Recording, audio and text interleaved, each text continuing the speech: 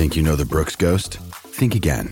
Introducing the all-new, better-than-ever Ghost 16. Now with nitrogen-infused cushioning for lightweight, supreme softness that feels good every step, every street, every single day. So go ahead, take your daily joyride in the all-new nitrogen-infused Ghost 16. It'll turn your everyday miles into everyday endorphins. Let's run there. Head to brooksrunning.com to learn more. Mother's Day is around the corner. Find the perfect gift for the mom in your life with a stunning piece of jewelry from Blue Nile. From timeless pearls to dazzling gemstones, Blue Nile has something she'll adore. Need it fast? Most items can ship overnight. Plus, enjoy guaranteed free shipping and returns. Don't miss our special Mother's Day deals. Save big on the season's most beautiful trends. For a limited time, get up to 50% off by going to BlueNile.com. That's BlueNile.com.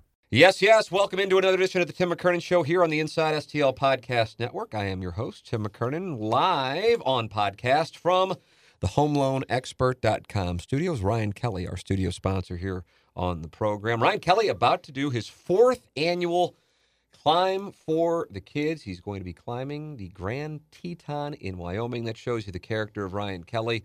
Not only are you doing business with a really good person, you're doing business with somebody who can save you money on your home or give you a cash-out refi. If you have credit card debt, now is the time to eliminate that because interest rates are low and home values are high. Get the cash out of your home, pay off the credit card debt, and start anew. You can do that right now on thehomeloanexpert.com, or if you're in the market to buy a home, go online at thehomeloanexpert.com and do business with a very loyal sponsor and a really good guy, Ryan Kelly, online at thehomeloanexpert.com. Now, usually every Sunday/Monday we release a new guest interview, but we knew we wanted to do a deep dive on the Cardinals with Derek Gould right after the trade deadline. And so our guest today, presented by Mark Hanna of Evergreen Wealth Strategies from the St. Louis Post-Dispatch, ladies and gentlemen, the great Derek Gould. Hello, Derek. Hello, Tim. How are you? I am wonderful, and I am really curious what your reaction was to the trade deadline. Mine was surprised and disappointed.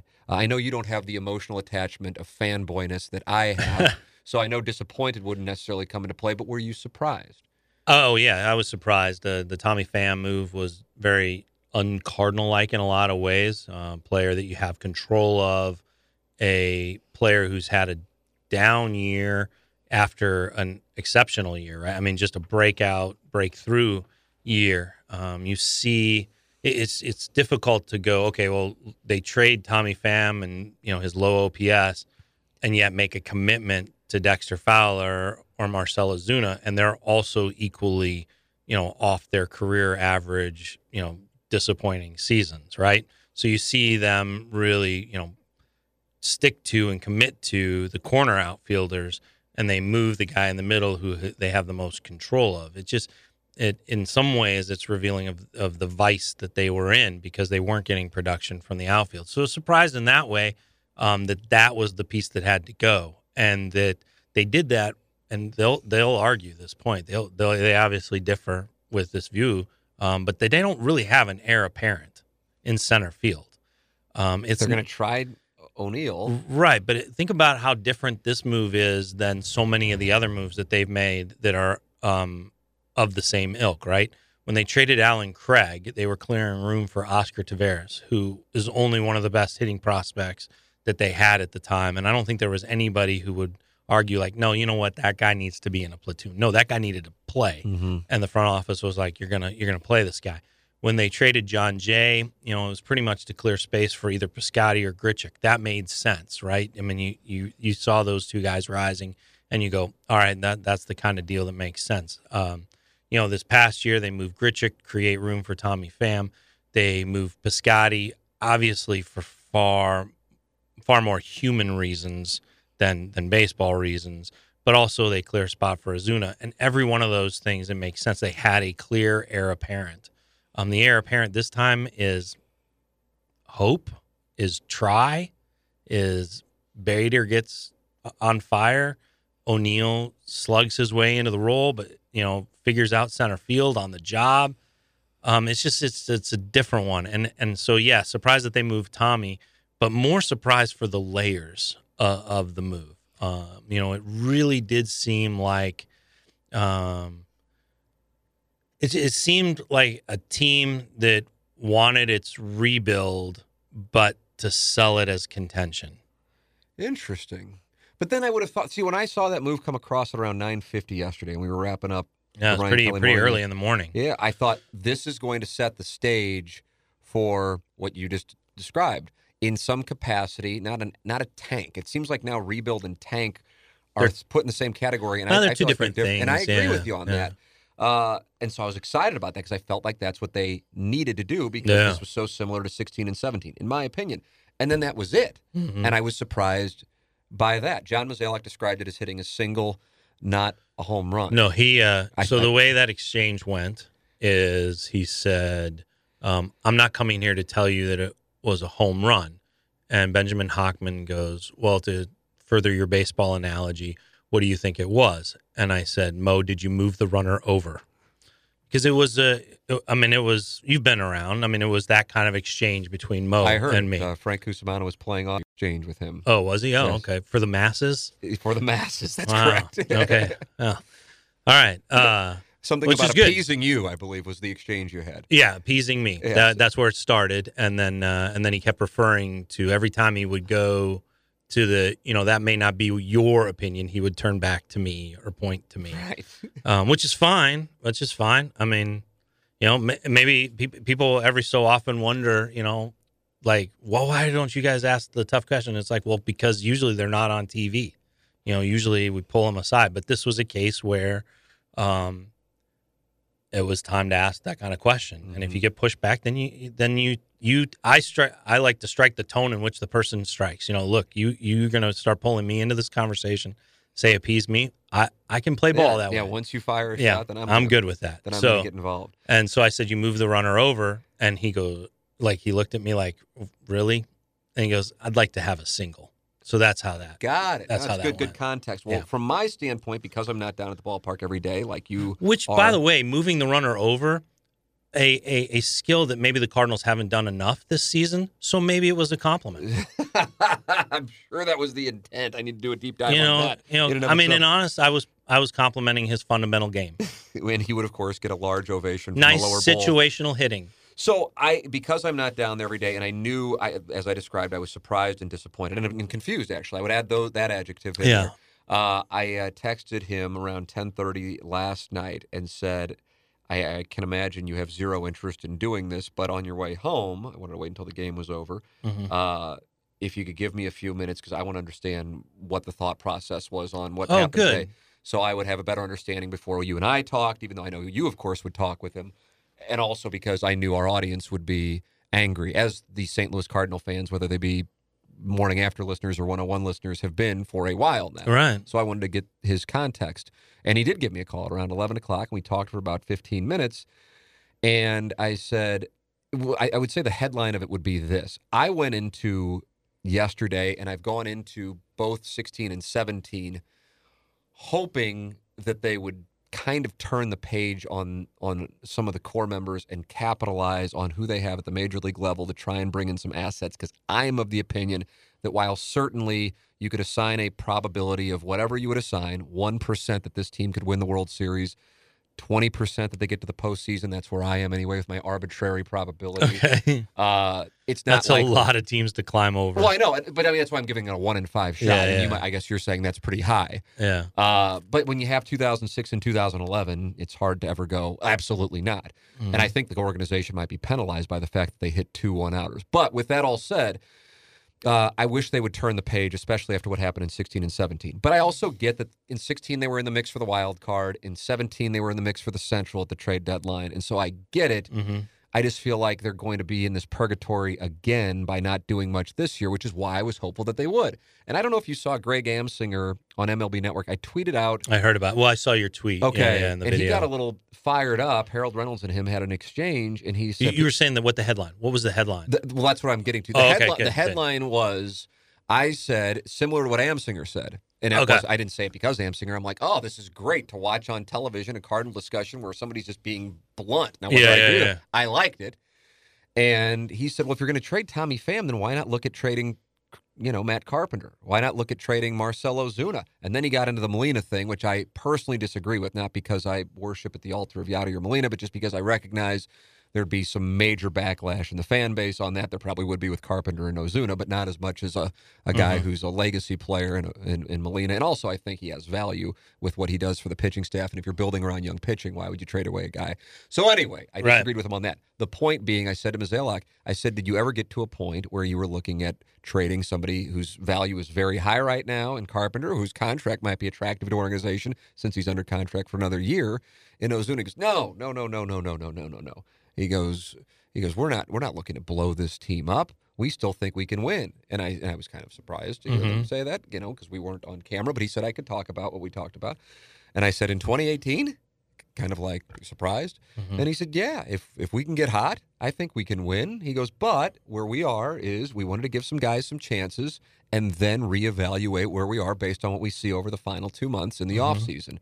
So they didn't want to sell off because they wanted to keep this group in some capacity together, but they do acknowledge that they will reevaluate. My issue with that is I feel like, and you would know better than I do, Derek, because you're there all the time and you have these conversations on and off, away from cameras, that I feel like this is similar to what we've heard the last couple of years, and so then there's a lot of anticipation for the offseason, and then the offseason has under-delivered, which then matches up with July 31st. So there's some, I understand. I think this last offseason under-delivered only because they were in the Stanton race, right? I mean, if there wasn't talk of Stanton and the Cardinals acquired Ozuna, how would it be under-delivering? Because there was every indication that Ozuna was the kind of hitter that they needed. I agree with that part. I think the thing that for me, because I sat down with Mo for the podcast, and I said, so what's your priority? And I honestly thought he was going to say hitting. No question. He said closer. He said 1A, bullpen, 1B, impact bat. Yeah. And they did sign and trade for bullpen guys, but I don't think anybody was going, oh, good, they got Gregerson. Let's go get him. And Leone, who I know they were high on. That's fair. And then Holland didn't come until opening day. Right. Maybe this is maybe this comes from being around a lot, or okay, let me put it this way. This definitely comes from being around the team for how many years now? A decade and a half, 15 years. But I want to add that it's totally reinforced by what's happened this season. Is you don't spend on relieving. So when the Cardinals were talking about like, hey, 1 is get a bat, 1A is get a closer, it didn't strike me as a true 1 and 1A. And maybe that's my fault, but I kind of went like, okay, yeah, I get it. You got to say that, and maybe the manager wants you to say that, and maybe you're saying that for the fans. But I know in Mo's front office and where in the room where it happens, their preference is not to pay for relief pitching. They have not. I mean, Holland was a monster outlier. Monster outlier, right? Cecil, monster outlier. Yeah. And what has been reinforced this season? Like for me, the Bud Norris move was the Cardinal move. I mean, they sign him to a deal. They say, look, we think you can be a part of this. You're really good. And, off camera go, this guy might be our closer. This guy might do it. That's the Cardinal type move for back end bullpen. Why is that?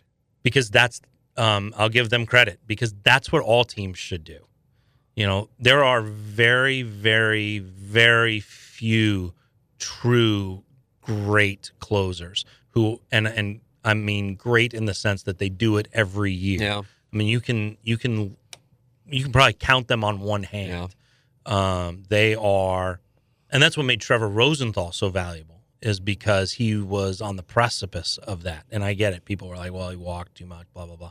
He also got used a lot, and then his arm gave out.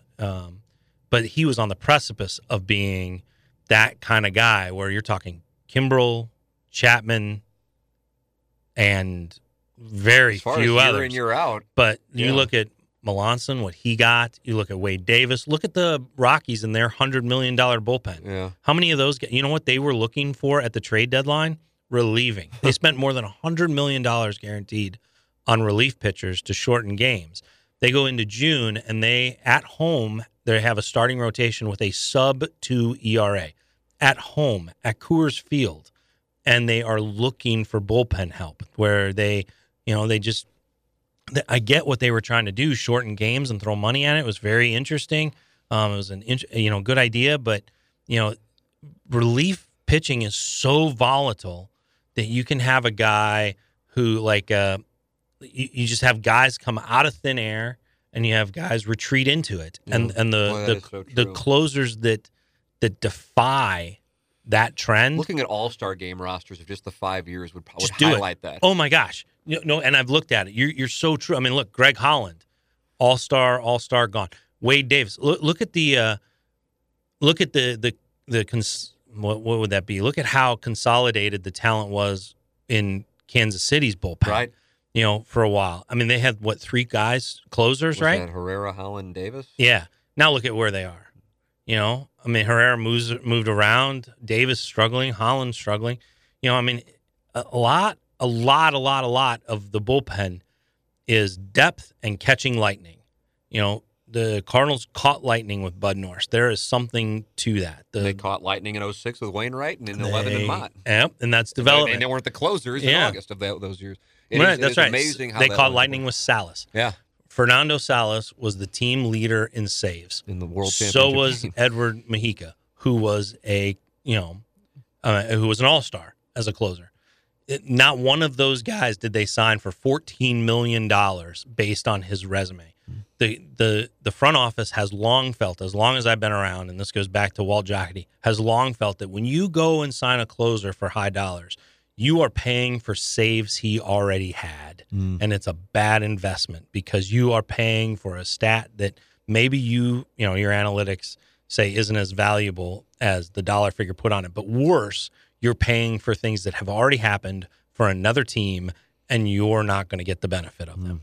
So that when back to your point about the 1 and 1A, to me, I understood maybe why he was saying that, but to me, the need for a closer never rose to the level of the need for a bat, and I think their actions played that out. Yeah.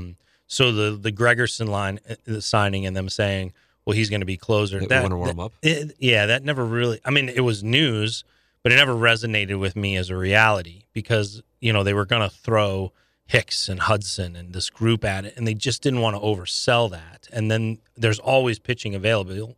Bud Norris. If you remember, Addison Reed was still available at the winter warm-up. Yep. He signed during the winter warm-up. But Addison Reed was that type of guy. And it's like, okay, they can always find somebody. What you do, a quick and easy way to do this is to just go to the strikeout rates over the last 3 years or whatever. Look at the guys who strike out a whole bunch per the innings pitched, don't walk a whole lot, and who doesn't have a bunch of saves. Say, that's the guy. He could probably, if he can handle the 9th, then he could be the closer. At worst, he's your 8th, and you find somebody else. Yeah. I mean, you want to know how valuable Jordan Hicks is. Jordan Hicks has the ability to be one of these rare guys who gets the job and keeps the job for a long time.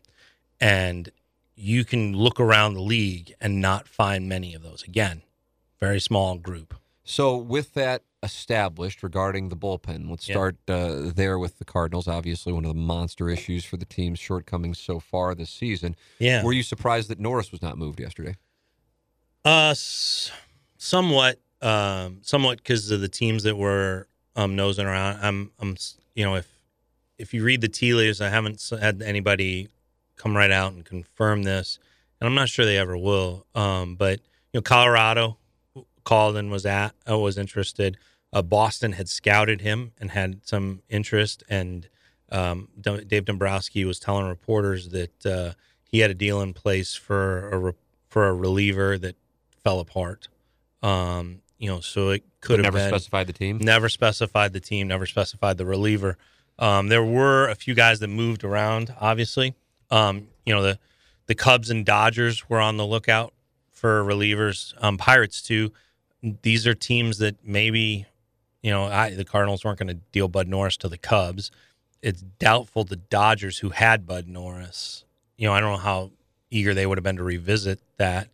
Pirates, Cardinals aren't going to deal with the Pirates. So, it was a case where they did not get the return that they wanted, and what they were weighing that against. Because people will go, well, the return is better than zero. They're going to get zero when he walks away. And that's not what the Cardinals were weighing it against. The Cardinals were weighing it against the stability that he has brought to the back end of the bullpen. And they were like 2 months of having a known quantity in the ninth so we can sort out all the young guys in front of them. How much is that worth to us versus what we're going to get? And actually, I understand that equation. Mm-hmm. I do.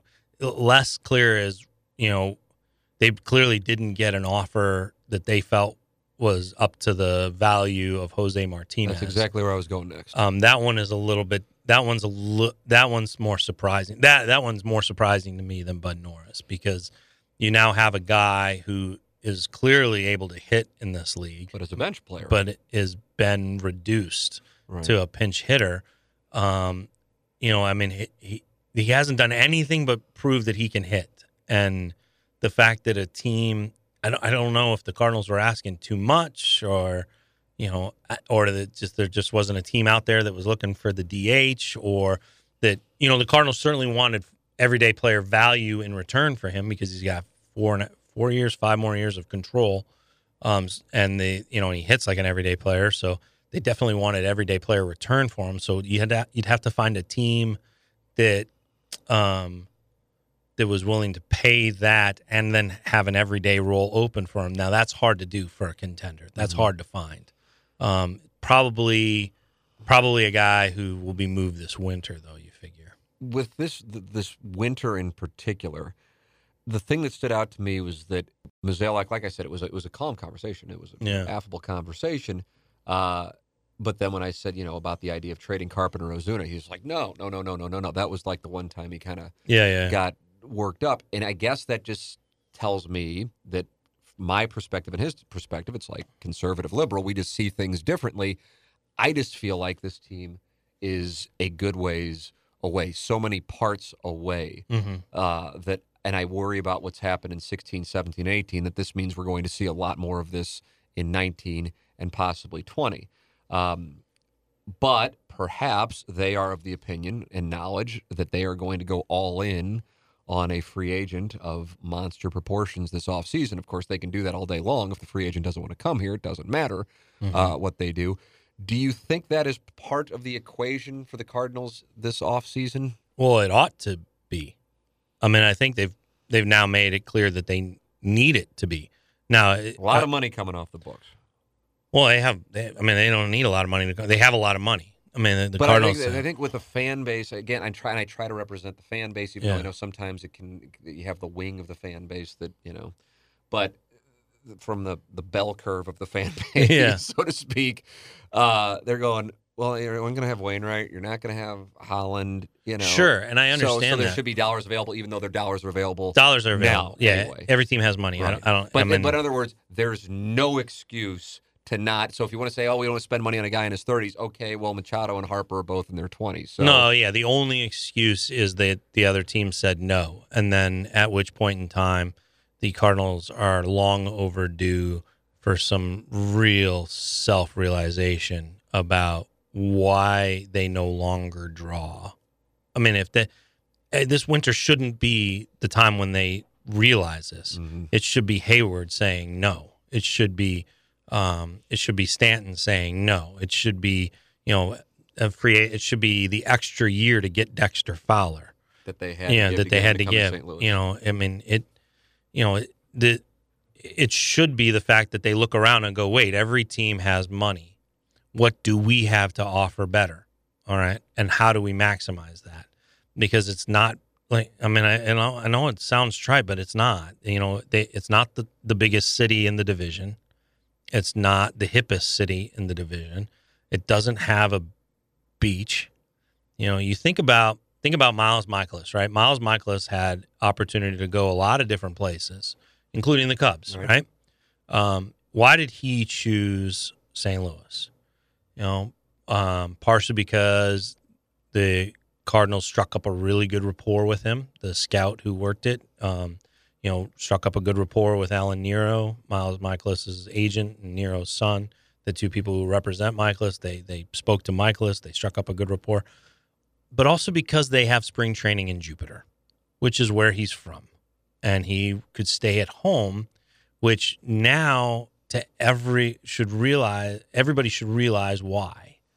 His wife, pregnant with twins, and he's got a young daughter as well. He's starting a family. And he told me the other day that, he knew during this first year at some point in time, he was going to be without his family for a lengthy stretch.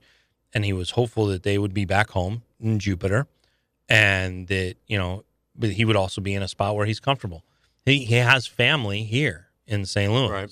So you look at the reasons why they won those, there were some peripheral reasons. So the Cardinals should understand what going into a free agent, they can actually sell a guy. And maybe Taylor, they went in to talk to Stanton. They gave the sales pitch and told him a lot about the history, a lot about who he would be able to join, a lot about what, the 40,000 in the crowd and everything like that. And to Stanton, it's like a lot of those things I'm going to get anywhere I go. I want to know about the future. Mm-hmm. And they talked to him about the pitching that's coming up and everything like that. And, maybe he didn't sold on it. Maybe he just wanted Madison Avenue. Or maybe, his final four teams, so to speak, happen to be the final four teams from last year. Right. That's not a coincidence. Yeah. So what do they have to sell? And how do they tailor that message? There are a number of ways they can do that. One is they can do the Boston Red Sox, what the Boston Red Sox did to them with David Price, which is go so absurdly overboard with an offer that the guy just can't say no. Two, they can decide to hire a manager in the opening weeks that they think can be not just a manager on the field, but also a great recruiter, sort of a draw for free agents. That's tough to do, but maybe they can go that route.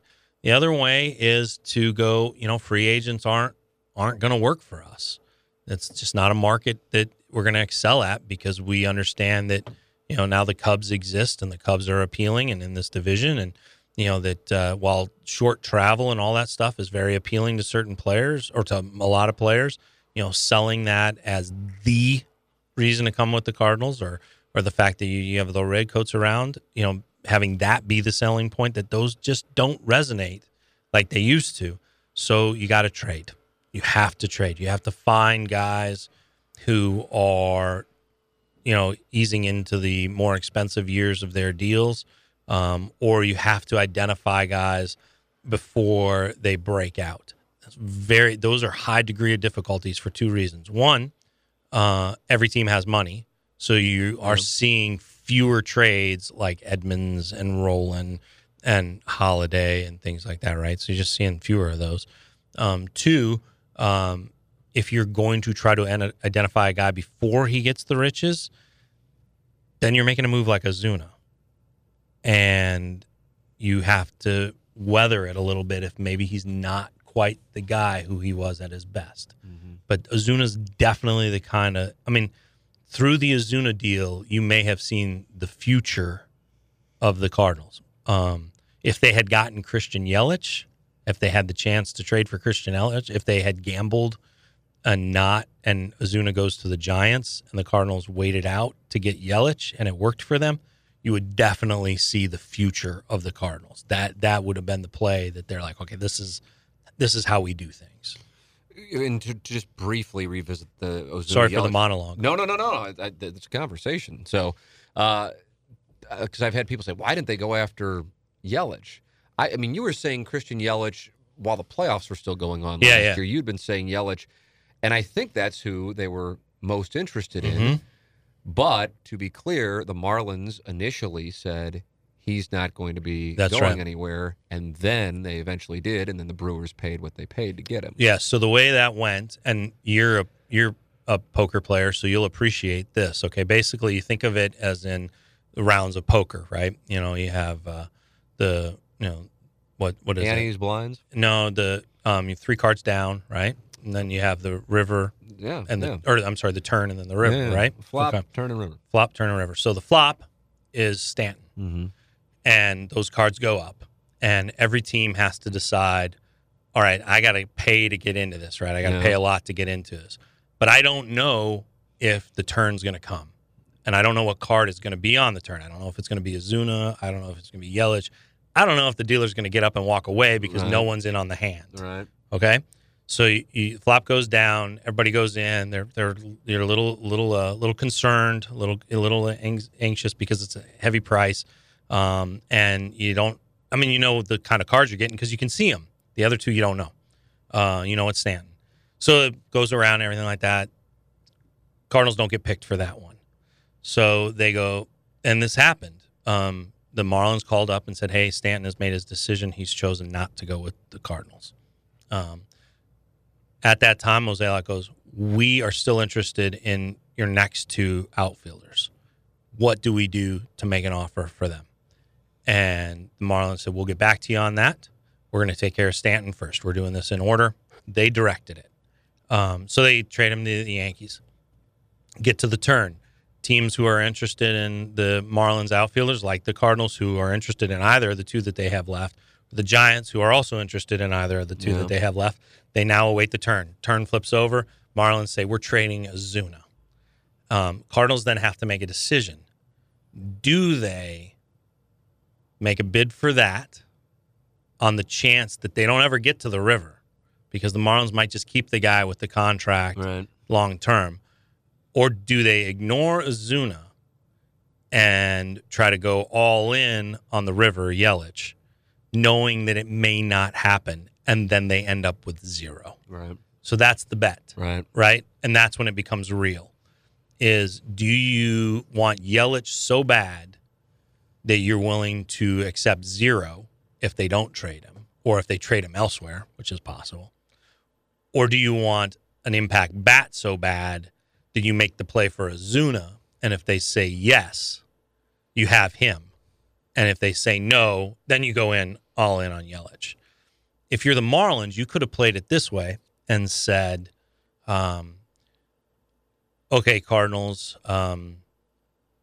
you could have hoped, and maybe they did, you could have hoped that the Giants had the better offer for Ozuna, because now you know that you have a captive audience in the Cardinals, because they went 0 for 2, and they want to get a guy, and so you can extort more for Yelich. I talked to Christian Yelich about how this all went down for him. As he's watching, to continue our metaphor, as he's watching the Cardinals, the cards go on the table, and he said that he was getting ready to go to Arizona. He was getting ready to go to Jupiter. And that he was of the impression that he was going to be a Marlin and traded during this season. He said, I had set my plans, I had packed my bags, I was all set to go to Jupiter, expecting full well, because the message I was getting from the team was that I was going to be around, and then eventually moved. I figured I'd be moved during the season. So even, and you think about how that trade was made, it wasn't made until January with the Brewers. So that's the bind that the Cardinals were in. Now, you can argue that it seems to be a bind that the Cardinals are always in, where they want and the other team dictates. I don't know how to break from that cycle. I don't know. I don't know if you can be so data-driven and so meticulous in what you try to seek in deals, and then also be aggressive enough to take direction of deals. I don't know. I think that's a real question that the Cardinals have to find out. With what happened yesterday, with where the team is right now, and then this free agent class this offseason, is there one of these guys who you go, yeah, I think that's who they would really like to make the all-in play on? To me, it seems obvious that it's Machado, but I know that I don't get that sense. No, I don't. Well, I'm looking at it from what seems to be a logical perspective for the need and what the organization has bristled against as far as age and committing that length of contract in the past. So he lines up. And he lines up in that capacity. Yeah, absolutely. Absolutely. But would he want to come here, and would the Cardinals pursue him like The that? vibe is no. The vibe is no. The vibe is that he is not headed here. Talk to people around baseball, talk to agents who have to be aware of what the market is before the market develops. Talk to other folks who know Machado very well. And I have. I mean, this isn't something I do this past week. This is something I've done for a year and a half. I remember being at Dodger Stadium last year, talking with a few scouts and some agents. I mean, L.A., obviously, there's a cluster of agents, including, the agents for Machado are based out there, and Harper's agent, Boris, is out there. So these are people who are invested in, even if they're on the periphery, these are people who are invested in the coming storm, if you will. And, this general sense is that Machado is, the vibe at the time was that he's going to be a Philly. The Philadelphia has the spot open, has cleared so much room financially, has built up a team that is competing now, should be peaking next year. They are in a division where they could see Harper at Washington leaving, the Marlins crumbling, and the Braves building for youth. So, they see that as like the final piece, the one that not just turns them into the team that can contend, but turns them into essentially the Cubs of the NL East, or what the Cardinals were in the NL Central 10 years ago. That's how they saw it, and that was the general vibe. I don't know how, now Machado being in L.A., how that changes things. I could see him staying in L.A., which makes it interesting for Harper. Because you think that if you had to bet, that would have been his landing spot? It would have been one of them. Yeah. Certainly, definitely would have been one of the teams that Boris would have played against everybody else. Are the Yankees going to be playing him? Yeah, maybe. God. They're crowded. Yeah, that's what I was about to. That's what I was thinking immediately. If they're in play for him, it would be an old school Yankee kind of move. It'd be a George Steinbrenner type of move, not a Brian Cashman type of move. The late 90s Evil Empire. It would be, or even like 1980s. Yeah. We'll go get that guy no matter the cost. I don't think they can be dismissed. I don't. Cubs? I don't think you say no to any team with Harper. I think Harper's very interesting. I brought this up in the chat the other day, and it was something that was brought to my attention at the All-Star game, and also at other times during this season, back to spring training, was that it was kind of presented to me like, look, that the Cardinals go out and get Ozuna, they have Fowler, they have Pham, they have this commitment to this outfield that should be together and should be really good. It would seem to close off the Cardinals as a landing point for Harper for a lot of reasons, right? It just seemed that way. But in spring training, it was like there's a series of events where you could see the Cardinals being in play for Harper. And, I don't know how much of that is just there's a series of events you could see any team involved for a player, right? There's a series of events where I could see the Colorado Rockies being interested in Bryce Harper, right? You have to go through some contortions to get there, but you could get there. You could see where the Tampa Bay Rays would be interested in Bryce Harper. But again, how likely? How likely? So at the All-Star game, what was described to me was that, Harper's season and the kind of just odd season he's had, such a low average, so many shifts, all this stuff, that it could play into the Cardinals or play in that direction, in the sense that, what team is really going to go super overboard on the crazy contract on the guy, except for a team that has a great need for that kind of player, for a transformative franchise level player, right? Franchise face player. One that can see past sort of the outlier stats and see to the centerpiece that he could be, and is willing to stomach it a little bit. And then one that can attract his attention. Is he going to have is he going to have his pick of teams? And is he going to have his pick? This was the question that was presented to me. Is he going to have his pick of teams? Sure. Is he going to have his pick of max offers from every team he wants? That's less clear. And that's where there would be a window for the Cardinals. Interesting. Does that make sense? Yeah, it does. It absolutely like if he does. were to make his list of these are the teams that I want to go to, Dodgers, Cubs, whatever, are all of those going to offer max deals to get him? And if the answer is no, then there's the opening for the team that might not be the big city, that might not be the friend Chris Bryant or the history, Right. but there might be the team that you can win with, the culture you can win with, that is way different than Washington. I think we all agree that Cardinals are way different than Washington.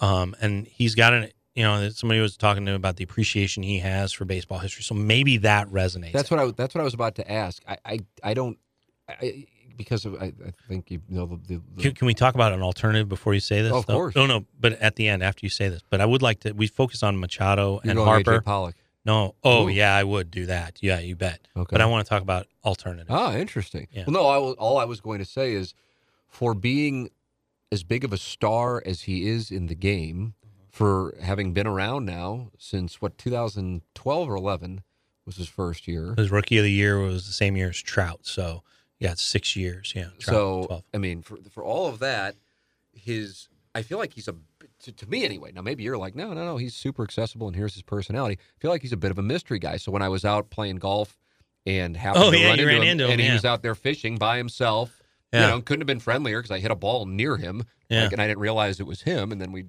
talked for like a minute. And I'm just like, as I was talking to people, I said, yeah, I ran into Bryce Harper. Look at this. How weird is this? He's out fishing by himself. I'm out playing golf by myself. And I thought to myself, he was very friendly. He wasn't like, hey, let's hang out or anything like that. Mm-hmm. Why would he be? But I was curious what his personality is in other words, whereas Stanton, may have wanted New York. I think, for example, Edmonds, when he was here and he was in L.A., he's like, yeah, nobody knows who I am. Nobody cares who I am when I'm with the Angels. And he appreciated how much baseball was appreciated here. It depends on what the player individually wants. So what is your awareness of Harper's personality? Have you covered them all? And what are the guys who cover him in Washington? Yeah, I wish I had a good answer for you. So is he kind of a mysterious guy? Because I just don't feel like he does a whole lot of I don't see him doing interviews. Maybe he does print. I just don't see him. Yeah, I mean, but you could say that about every baseball player. That's baseball's problem, right? I mean, that's this whole Mike Trout consternation that has been going on. And Bryce Harper, comes across really well in commercials. He's obviously a commercial success. I think the Bryce Harper that appeared at the Home Run Derby, the writers there said that hasn't been the guy that they've seen in years, and it was like he was like the ambassador of DC. For that time? And pointing to his bandana, enthusiastic, thrilled to be there. I mean, and he put on a show. He did, and made some drama. Yeah, not just like a show. How to say this? He didn't put on a magic act that everyone went, oh, those are cool tricks. Right. He put on Hamlet. Like he was full blowtorch Kenneth Branagh Hamlet. And it was like, wow, this is talent, and this is charisma, and this is enthusiasm, and he is loving it. How much it was the perfect crucible for it, right? Okay. I apologize for the theater references. Yeah, a lot of theater references on the podcast. We don't get enough of those. Yeah. So it was a perfect crucible for it, in the sense that dad pitching to him, hometown, national TV, buddies egging him on. I mean, Doolittle and Scherzer, right? Okay. So you can see you can see how it would bring out the best in him. But that's something that they hadn't seen in a while, the writers were saying. And actually Bryce talked about that in the press conference, is like, just how much fun he had and how much of a grind, either facing all the shifts or looking up at 220 or whatever. Like, for a moment there, it was like, all right, I can dominate this game again. I don't have to have all the baggage on me, to carry. I don't have to have all that weighing on me. So I don't know. I don't know which guy would show up. I think that's a fair question. But I don't think, and I don't think that guys are. I don't think baseball players are that simple. I think the game is so defeating that it brings out facets in guys. Like the story I did on Matt Carpenter, right? Just went and walked, and he gave me a tour of his garden. I got a lot of emails saying, like, this is a side of the guy that we've never seen. Okay. I mean, it makes sense, right? Because everything is through the lens of what you see him do on the field. And there are times when you see, when you saw the batting average just weighing on Matt Carpenter. Or as a fan, if that batting average was an eyesore for you, then you were seeing Matt Carpenter through that, and you must be like, man, he must be agonizing just like me. So I think the guys are more complex, and I think Bryce Harper's right there with him. It's in a way, I want to quote a scout, right? Like you see him with so much zest and zeal and charisma that night on Home Run Derby. It's like what a scout says when he goes to a game and sees a guy go 5 for 5 with 3 home runs. Yeah. It's in there somewhere. Yeah. If it's got to be in there. If you can do it once, then you had the ability to do it. So, I think you see that and you go, okay, it's in there. So your takeaway on the Machado Harper thing is you're not saying either one or coming here, but if you had to, you would say Harper would be the more likely. I'm intrigued to see how the market shapes for Harper, and if there is a place where the Cardinals fit. I'm eager to see that. This would be a good time. There are alternatives, and this is where you wanted to go. The alternative. I said AJ Pollock. I thought that's who you were going to go with. I'm curious who this is. This is no. Fun. Oh no, it's not one. Oh, plural. Yeah, you look at this free agent market, and you go, "No, wait a minute now." If the Cardinals really want to revamp things, and we heard yesterday about how they wanted to go back to player development, which doesn't compute because that's what they've been doing, right? Yeah. So they're doing crop rotation, which I've talked a lot about, where they rotate prospects and hope that one blooms, and if it doesn't, rotate out, and they just go through this crop rotation. But if they want to get back to their roots, the best team that we've seen here in recent years had some elements of what they have now, but was based on run prevention, not run production, run prevention. If they want to go that route, there are ways to do that in the coming free agent thing where it's not chasing after a headliner, but it definitely is landing multiple free agents. Iglesias, the shortstop from Detroit, a gifted glove guy, very, very good defensive shortstop. Right. He is a free agent. AJ Pollock, a solid, an injury risk outfielder who might be Adam Eaton plus. And we know, and we've had talks about Adam Eaton. AJ Pollock does a good job of not making outs and is very appealing in that regard, especially if you get him and you count on him to play 120, 110, and you have Bader or O'Neill to play the others. AJ Pollock, very appealing. Corbin, left-handed pitcher, who is probably going to command a pretty good price, but not Dallas Keuchel price. Right. Dallas Keuchel, left-handed pitcher, a fierce ground ball guy, right? Old school type of Cardinal approach there, right? Go meet contact, show somebody from the left side, which they don't have a guaranteed guy, an established guy from the left side. So you look at this free agent market, and really, it's definitely like a kid at Toys R Us, right? Am I allowed to bring up Toys R Us? I believe so. I don't think we have the dearly departed KB. Well, no, the dearly departed Toys R Us. Yeah, Jeffrey. You go to Toys R Us and you have the choice of you can get the $100 AT-AT or either one big gift, or you can get 4 different things that add up to it, and you can pull from a variety of aisles. Then I don't have to put all my stock in the Star Wars toy. I can also go get a board game and a Lego set and maybe a smaller Star Wars thing, and I can satisfy all my little universes of toy playing that I want to do, and maybe make my playroom a little bit more versatile and a little stronger through that versatility, as opposed to just having the one toy where if I don't want to play Star Wars that day, what good does that do? Right. So you have that approach that you could take, and this free agent market sets up for that. Derek, we talked about in spring training something that I conveyed to John Mozeliak, and he truly was. This was both at our picnic table, the storied picnic table, and also in a podcast that we did at the conclusion of spring training. And I think he was, which was surprising to me because I feel like he has a good pulse on the fan base. He acknowledges he's on Twitter. Yeah.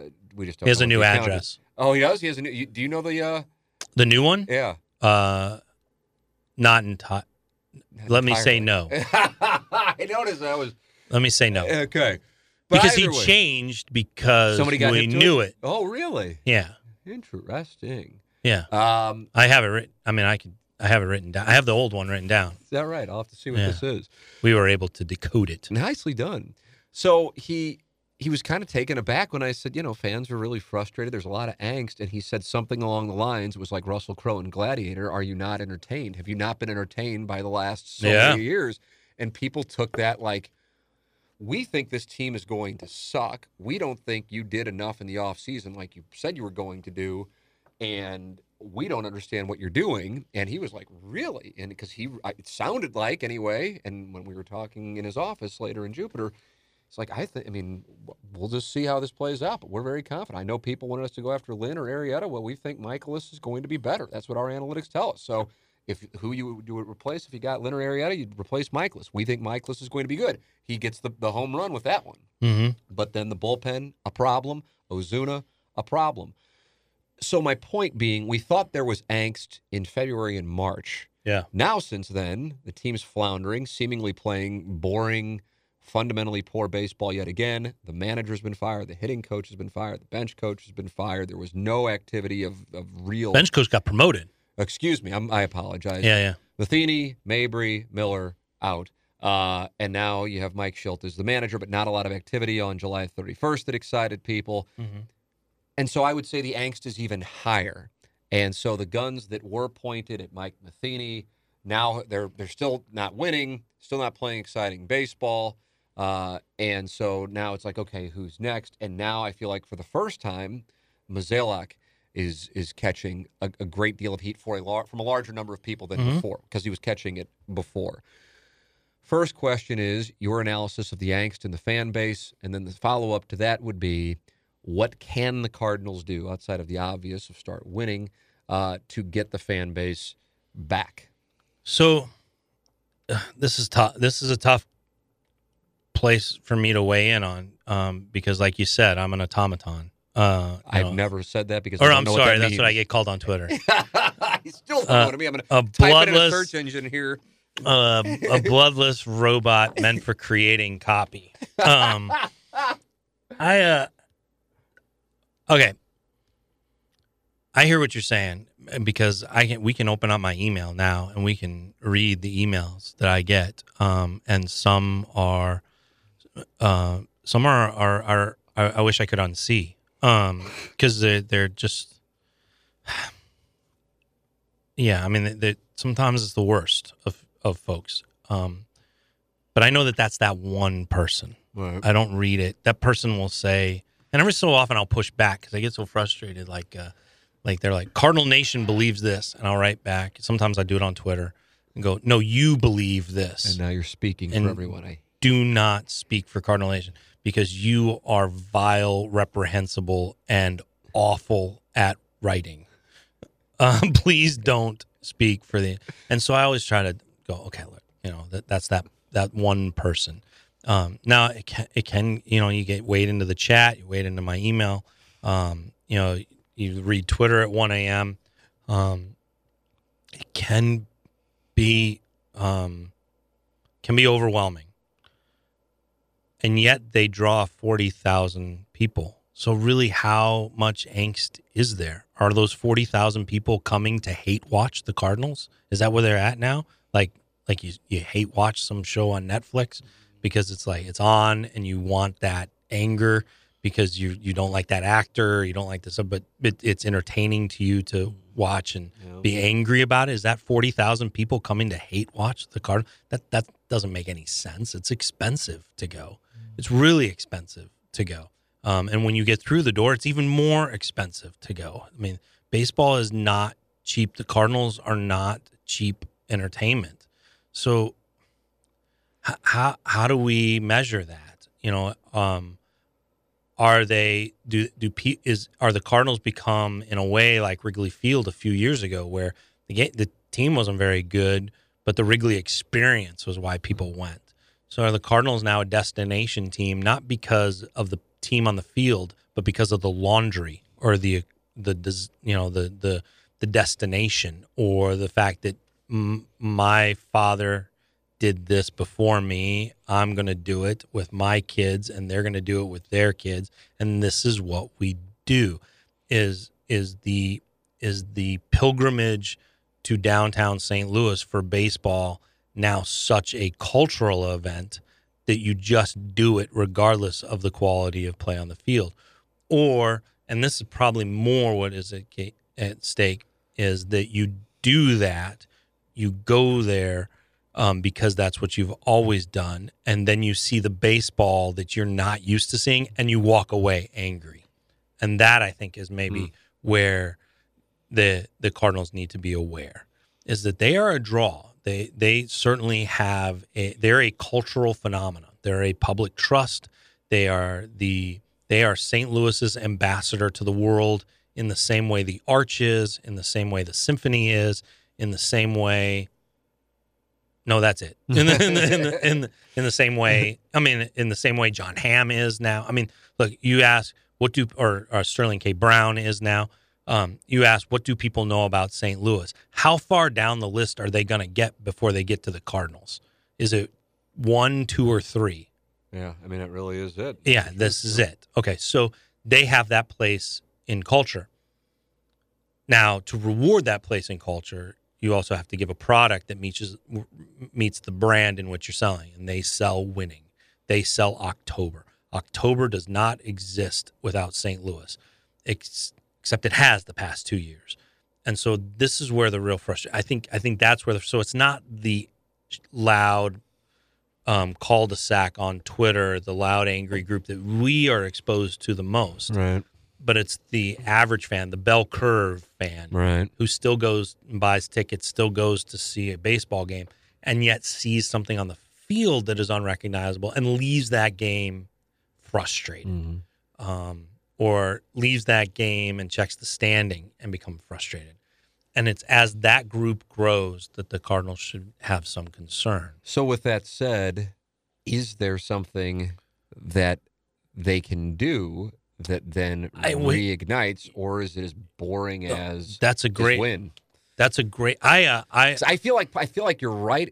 I feel like that's your answer was half the answer. That people go down there and they don't recognize the quality of play. I also think they don't necessarily recognize a lot of the players and feel like there's somebody that they're going to see. Whereas, right. They don't have a tentpole player. Yeah. I mean, God. Well, I mean, Matt Carpenter, what he's but I mean, doing. From 80, what is it, 81 to 96, you had Ozzie. Then McGuire arrives in 97. Pujols in 01. Yeah. And even then Holiday, and then some winning after Pujols left. And now it's like they're not winning, and it's boring and crappy. For 100 and, what is this, 18? No, so 20. So for 100 and give or take 2 years, 110 years, the Cardinals have had a unbroken run of one Hall of Famer and one championship for every generation. Huh.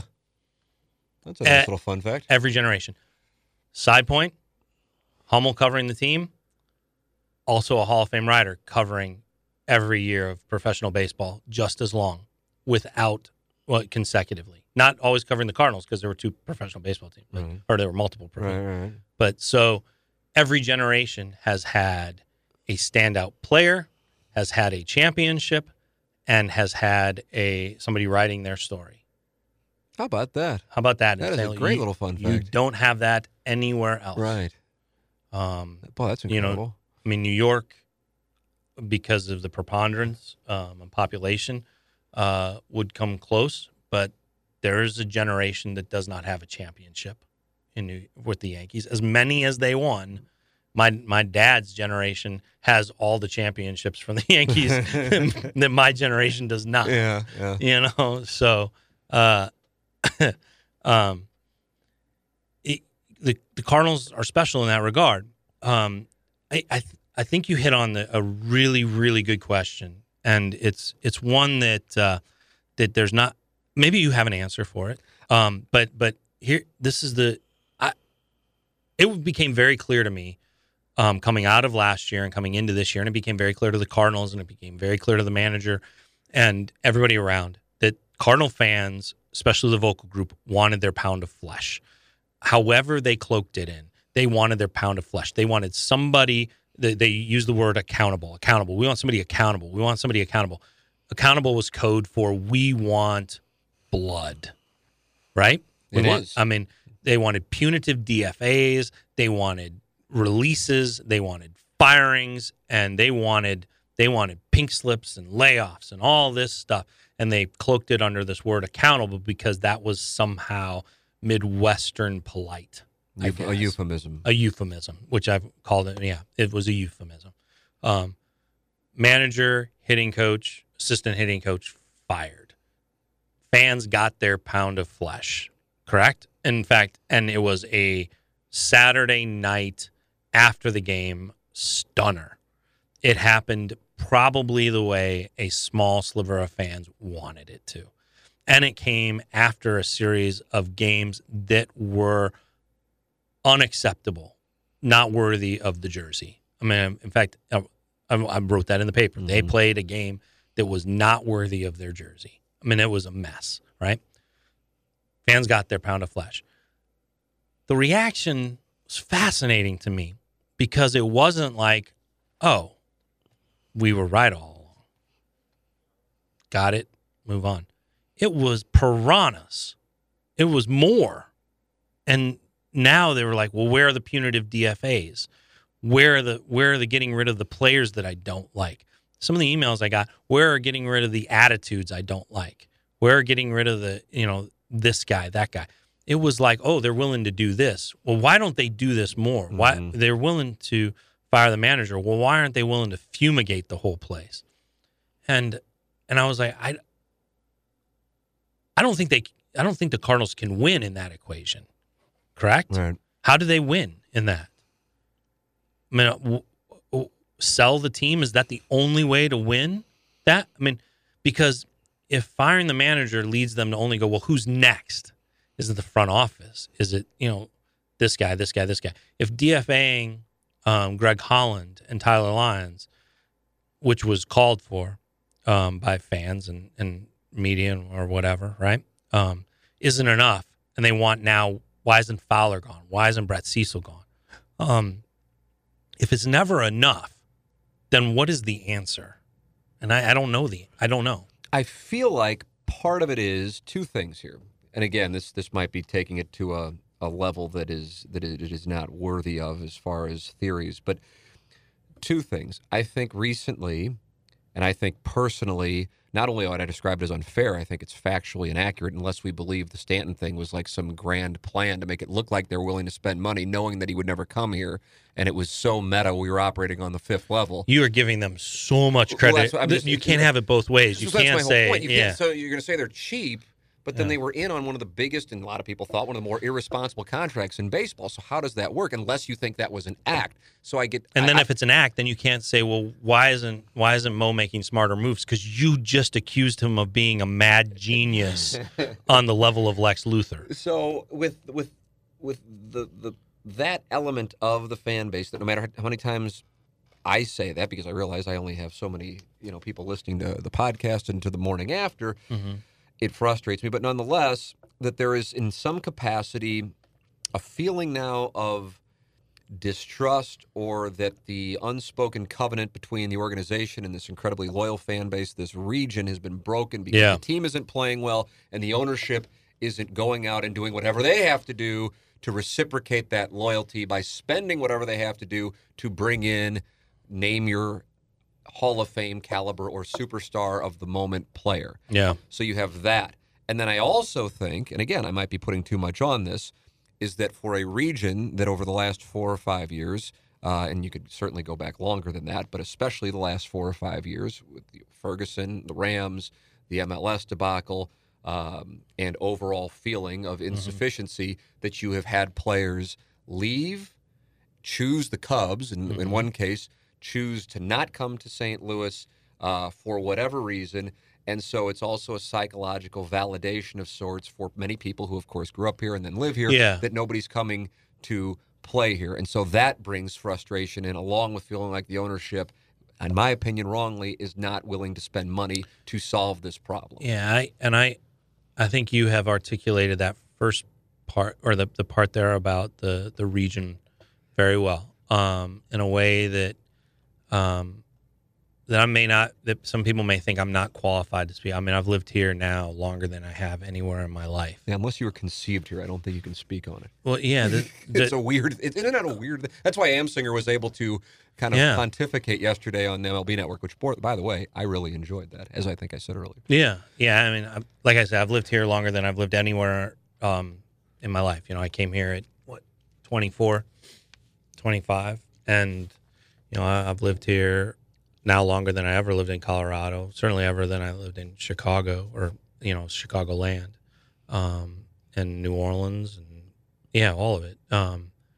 And yet I'm often reminded I'm not from here. So I want to tread lightly there and be respectful of it. But I think you've articulated it very well, and described it. And I wish I could say, I don't know what to do to solve that, except for the city, and this will bring us full circle, probably ought to do what the Cardinals need to do, is figure out how to accentuate the positives.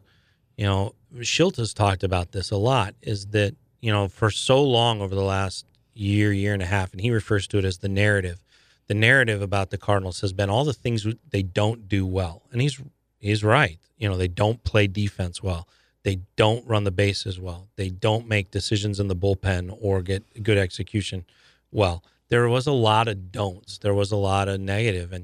And he said lost in all that was the things that the team does do well and had to do well to have winning records. And what are those things? And how do you maximize those so that the other things catch up? Not so that not so that the positives mask the negatives, but so that the positives set the pace for improvement of the negatives.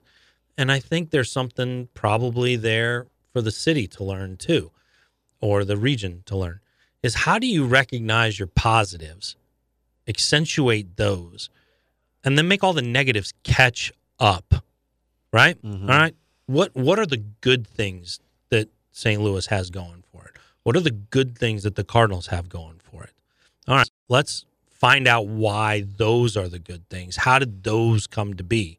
All right, for the Cardinals, the good things they have going for it is a wealth of young pitching. They are a very skilled and strong organization when it comes to identifying, drafting, and developing. The big part there, developing pitching.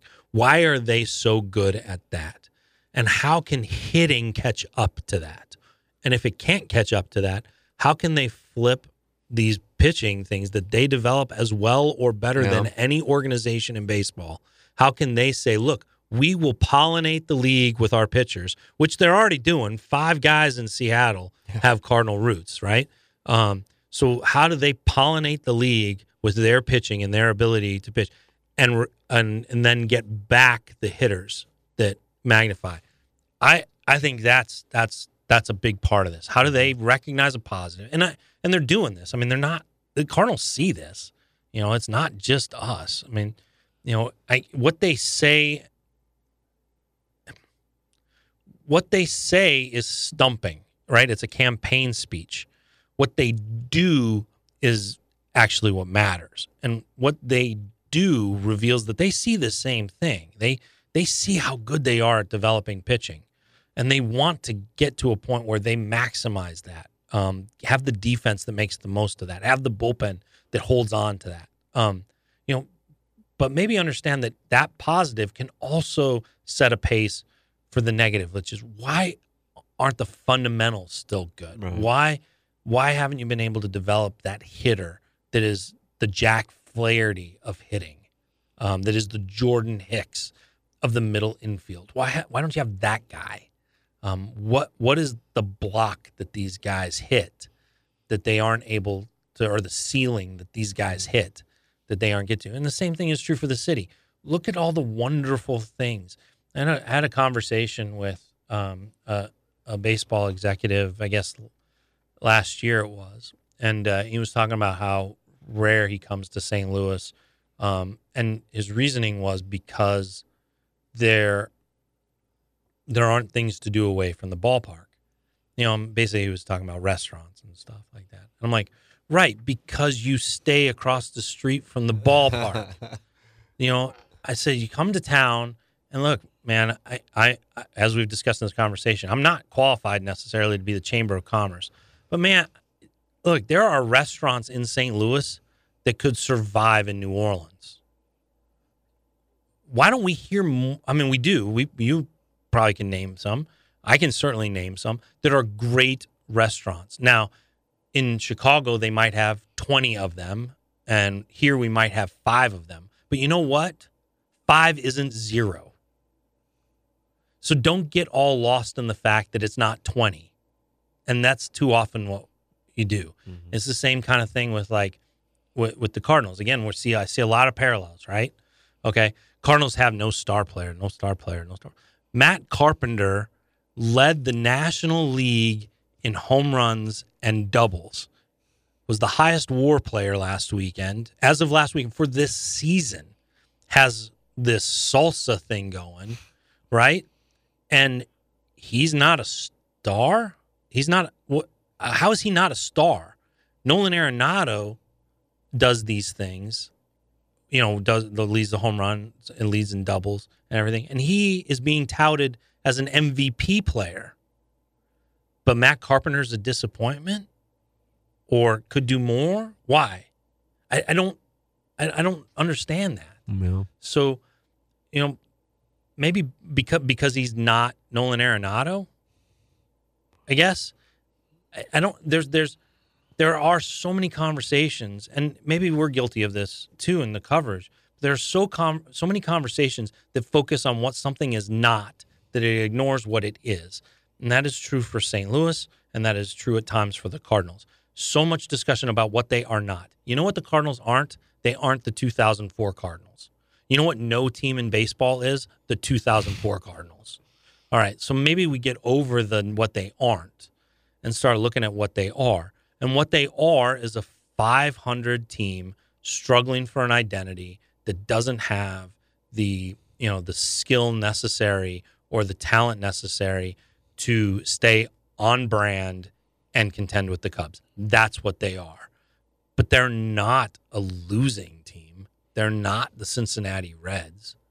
They're not, the San Diego Padres. They're not even the Washington Nationals, who are underachieving so much that you have a question of what direction they're headed in. Now, emphatic game, fine. They sent a message by bludgeoning the Mets. Great. Do it again. Washington acts like an entitled team at times that has never won a playoff series. At times, the Cardinals act like an entitled team that can stand on 11 pennants or 11 championships. Okay. Same with St. Louis. How many conversations do you have about St. Louis? And I'm going on here for a while, so I'm sorry. But how many conversations do you have about St. Louis with friends or with people that don't live here or people that do live here that begin with what it's not? Yeah. It's a lot. I mean, don't you? Oh, it's certainly the case. I mean, when we used to travel quite a bit before we had our son, and in 2014-15, So you're from St. Louis. Oh, how is everything there? Mm-hmm. Because the perception was, St. Louis was Ferguson. That was And the that's national, fine. That Yeah. was the national perception. Or We should how own about- it. Like I'll play golf, whether I'm in Florida or Las Vegas, and I get paired with people. Oh, yeah. What do you got? You still a Rams fan? And I look at them like, you got to be kidding me, Right. But then that leads to that. So it is. Oh, Ferguson. Oh, the Rams. Most people don't know about the MLS thing, but that certainly is a topic here. Sure. So that does Crime become crime rate. Absolutely, absolutely. So that is. Oh, you live in the city. I live in the city. Yeah. Oh, you live in the city, huh? People live in the. How are the schools? Yeah. I mean, you hear, you don't have conversations start enough, and St. Louis should change this. You don't hear conversations start up. Get to the problems. Don't hide from them. Don't run from them. But again, find the positives, accentuate them, make the negatives catch up. Yeah. Start conversations with what you are, and if the Cardinals, and don't also talk about what you were. The World's Fair ain't coming back. I agree with that in a monster way. And the By Cardinals, way, I'm on both fronts. On there, both the region fronts. and the Cardinals. I agree on that. I mean, you're a 22-year-old and you're like, I don't know. 7 years ago, I was 15 and I saw David Freese. That was cool, but I don't really, no disrespect to anybody, but I don't care what happened in the 60s or 80s. Oh, Yeah. 04, sweet. I was 4, or I was 7 or whatever. My math is terrible. But my point is, it isn't as significant to somebody who grew up in Miami or the Dominican or New York or California, or in Harper's case, Vegas. Yeah. It's for us, it's everything. Yeah. But for people outside, it's not as significant. I really enjoyed this conversation. I don't know how long we went, but I think it was close to like an hour and 20 minutes. Oh, boy. So hopefully, but I like that. I like going. You never have to apologize. Everybody who sits in that chair, like Joe Buck a few weeks ago, he goes, am I boring you with this? I'm like, no, just because I'm not saying anything, I'm engrossed. Like, I'm sitting here playing on Instagram, then that would be a tell. But I'm in. I just don't want to interrupt. I noticed you were words with friendsing there for a little bit. It was. Still in a heated game.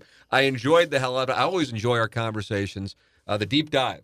Deep dive into the state of the Cardinals here the day following the trade deadline. Can I 2018. stress one thing? Stress just away. to kind of put a summary on this, is that whether it's St. Louis or whether it's the Cardinals, but particularly the Cardinals, there is a yearning, and Mozeliak and I talked about this because he was frustrated with the questions, and my point to him is, by nature, questions are asking you. I mean, look, the very nature of a question is to ask for a response. No, so if you want to be defensive to every question, you possibly could, because that's the nature of a question. So I asked him, I'm like, what are we missing here? What is the theme that you're trying to convey that you think our questions aren't attacking? What is the silver bullet? And his point was, that's just it. There's not a silver bullet. He goes, there is a bigger thing here that, and left unsaid are the moves they couldn't pull off. They tried to make moves yesterday that would have made the trade deadline look different. Chris Archer's a Cardinal. Trade deadline looks different. Okay? Absolutely. But it also maybe looks less because of what they had to give up. And that's the calculus that they take in.